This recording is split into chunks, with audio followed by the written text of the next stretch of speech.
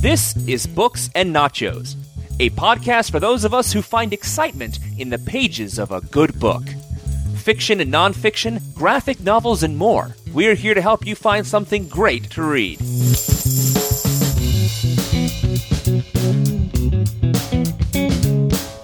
Hello and welcome to Books and Nachos, the Venganza Media podcast about all things in print. I have been your host and continue to be your host, Stuart in LA. We've reached the end, folks.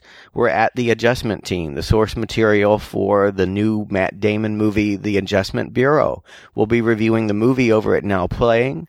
We're reading Philip K. Dick's original 23-page source material here today on Books and Nachos. And I gotta say, this has been a fun ride, and I'm really curious to see what this movie is going to be. I don't know much about the movie, and having read this story, my general sense is that it's probably going to be quite a bit different because it's fairly self-contained. Like Golden Man, the previous Philip K. Dick entry that became Next, this one is in the public domain. They allowed the copyright to run out, so I think the reason why they have this is because it was cheap, and I suspect that they're cashing in on Philip K. Dick's name, his cred as a brilliant science fiction writer. Whether this one is the one that they wanted to make it may be a sense of where they don't want to make this story at all, but they wanted to use the name of Philip K. Dick, and they wanted to use the Adjustment name. The only thing that makes me hopeful that they're going to try and honor the original source material in ways that Next didn't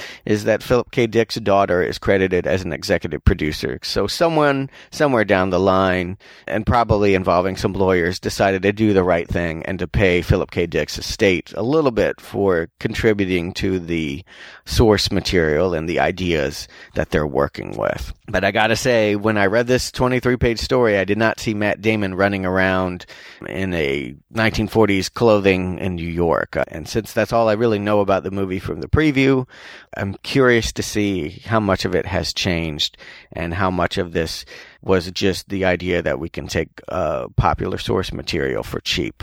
This is one of those stories that's always kind of fun. It's one of the ones that alleges that the universe runs by an unseen owner, whether it be the Illuminati or, we've seen these stories with Dark City where these bald vampire men flying around, Truman Show where the guy finds out his whole life is a television show. That might be my favorite of the genre, but the whole idea, the Matrix, the whole idea that what we see is reality isn't so. And when you peel back the layers, when you see underneath the fabric of time and space, as the main character puts it here, you realize you're really a pawn that's manipulated. And this story is all about the moment in which one of the pawns discovers how he's being utilized. His name is Ed Fletcher, and he's a real estate agent who ends up being late for work. And that's all that needs to happen for him to not be in the place that he's supposed to be and to witness the work of the Adjustment Team, which is a squadron of men in white coats who have these vacuum cleaner things and hoses, and they run around and literally de-energize everything in a certain sector.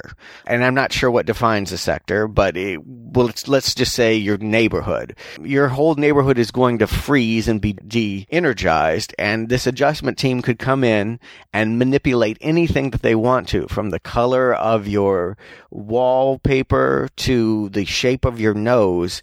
Everything becomes manipulated sand, and they can use these vacuum cleaners to break it down and change it as it sees fit, because this Adjustment Team works for the old man, God, for lack of a better word, the guy who's got all the plans, who needs for everything to happen a certain way, and he knows that manipulating small details can end up changing the world. And so when things need to be adjusted, when things are off course from happening as they should, this Adjustment Team freezes their area and de-energizes the surroundings and changes it so that what should be will happen. But because Ed Fletcher did not arrive at work at a certain time, he did not get frozen, and he comes in late to witness this all happening. One of the things that's kind of funny is the way that Philip K. Dick plays with causality. Normally, we think of dogs barking because they see someone coming, but here it's the opposite. When a dog barks determines who is going to show up.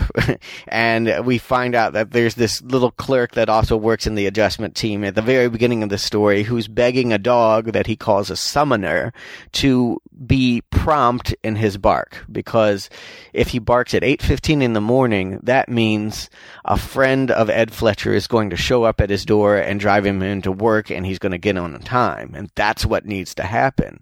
But if he's late, and the dog is late, he ends up going back to sleep and barking at 8:16. 1 minute later, it brings a life insurance agent to Ed Fletcher's door, and he ends up talking to him for an hour and buying a $10,000 policy, which I just thought was crazy. But you know what? Back in the 1950s when this was written, door-to-door salesmen were much more common. I mean, I can't imagine me being receptive to an insurance salesman that showed up at my door wanting me to buy $10,000 of life insurance. But this is what happens, and this is what causes Ed Fletcher to be late for work. It's a funny idea. The idea that dogs control us. You know, we're the masters, but they're really the masters, or they have more control. It's a funny idea. My problem with this story is it's all conceptual. It's all high concept, as Hollywood call it. It's funny to think about a world that's manipulated by dogs and adjustment teams and what have you, but where is the story? Once this ruse is discovered and once fabric of reality has been pulled back, what are we going to do? And the answer is not too much. Ed ends up running back to his wife and telling him what's going on. She thinks he's having a mental breakdown. She urges him to go back to work. He finds that when he gets there, everything has been subtly changed and nobody notices. And most notably, his angry boss's face has been manipulated to look younger, and it freaks him out. And he's eventually called before the old man, the God figure, and explained about the butterfly effect, which is essentially what we're talking about. They don't use that term. I think that's a more modern term. That's the whole idea of Lao Tzu talking about a butterfly flaps his wings and it rains somewhere. The chain of events that appear to be random and not disconnected actually having great impact. And so what the old man lays out for Fletcher is that by changing his boss's face to look younger, he will, follow me here, he will behave as a younger man, make a young man's rash decision to clear a Canadian forest, which will reveal an artifact, which will bring archaeologists and scientists from all over the world who will form relationships in countries that have hostile relations, and essentially that network of scientists is going to bring down the Cold War. Yes, yet another Philip K. Dick story obsessed with the Cold War and the Soviets and what have you. Boy, that theme, I guess there's just no way of getting away from it. If you're writing short fiction that's appealing to people in the 1950s, you're dealing with the Red Scare, you're dealing with communism. It just was the defining battle of that era, of that decade, and for decades to come, really. So I'll give Philip K. Dick that, but I'm tired of reading this story, and it seems rather small now, now that we're 20 years away from that, the end of the Cold War, to feel like that was really that important. But regardless, this was God's plan, and he manipulated the adjustment team, or he had the adjustment team manipulate the sector so that it would ensure that such a moment could occur down in the future. And then there's kind of a really stupid ending where he goes home to his wife and she thinks he might have been unfaithful and that this whole thing was covering up an infidelity. And then the dog in the background, we hear it bark, and a vacuum cleaner salesman shows up and distracts her, and the whole matter is forgotten, and everything is right. The adjustment has taken, and even though they could have erased Fletcher's mind, which would have been a whole lot easier than allowing him to try and convince everyone that he doesn't know what he knows after he ran away from the office, we don't want that, because we, the audience, don't want to forget either. No one wants to have their memory wiped. As much as that seems seems to happen in Philip K. Dick stories. We always want to know as much as we can know. And if that means being smarter than the people around us or knowing crueler or stranger truth than the people around us, so be it. That's what we want to know. That's what we demand. And so classically, Philip K. Dick allows his protagonist to have insight on the adjustment team and God's plan. Well, that's about it. Like I said, I don't see a whole lot here that's movie. It's a setup for a movie. And looking at the trailers, we know that it's going to be a romance, and probably the adjustment team is going to be trying to impair Matt Damon from getting together with Emily Blunt, that they can anticipate that relationship will actually end up blooming into something negative or something against their plan. So that could be interesting. I don't know.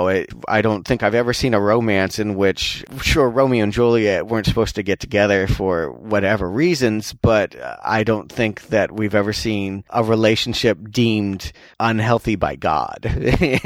So if that's indeed what they've made, I'm intrigued to see the film, and I hope you join me over at Now Playing to hear what we think of the Adjustment Bureau. They've adjusted the name. It's not the Adjustment Team like it's called in the story. It's the Adjustment Bureau. But for now, we're done here at Books and Nachos. I know that they are working on other Philip K. Dick adaptations next year. Disney is talking about releasing King of the Elves, which was a short story, fantasy, pure fantasy, elves and trolls and that kind of stuff. And I know they're also talking about rebooting Total Recall, and that could be interesting. They've optioned a complicated to say novel called Flow My Tears, the Policeman Said. So there could be more Philip K. Dicks in the work. In fact, I feel like the character in Paycheck. I don't know where my future is headed, but I am sure that Philip K. Dick will be there. I'm sure that there will be more Hollywood adaptations because we're living in a Philip K. Dick world. And thanks for sharing it with me. Keep reading, and I'll see you guys later.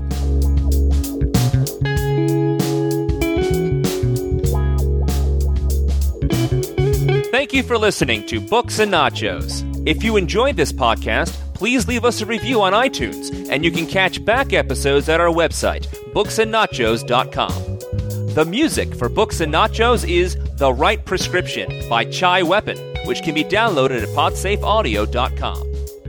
Books and Nachos is copyright 2010 Venganza Media Incorporated.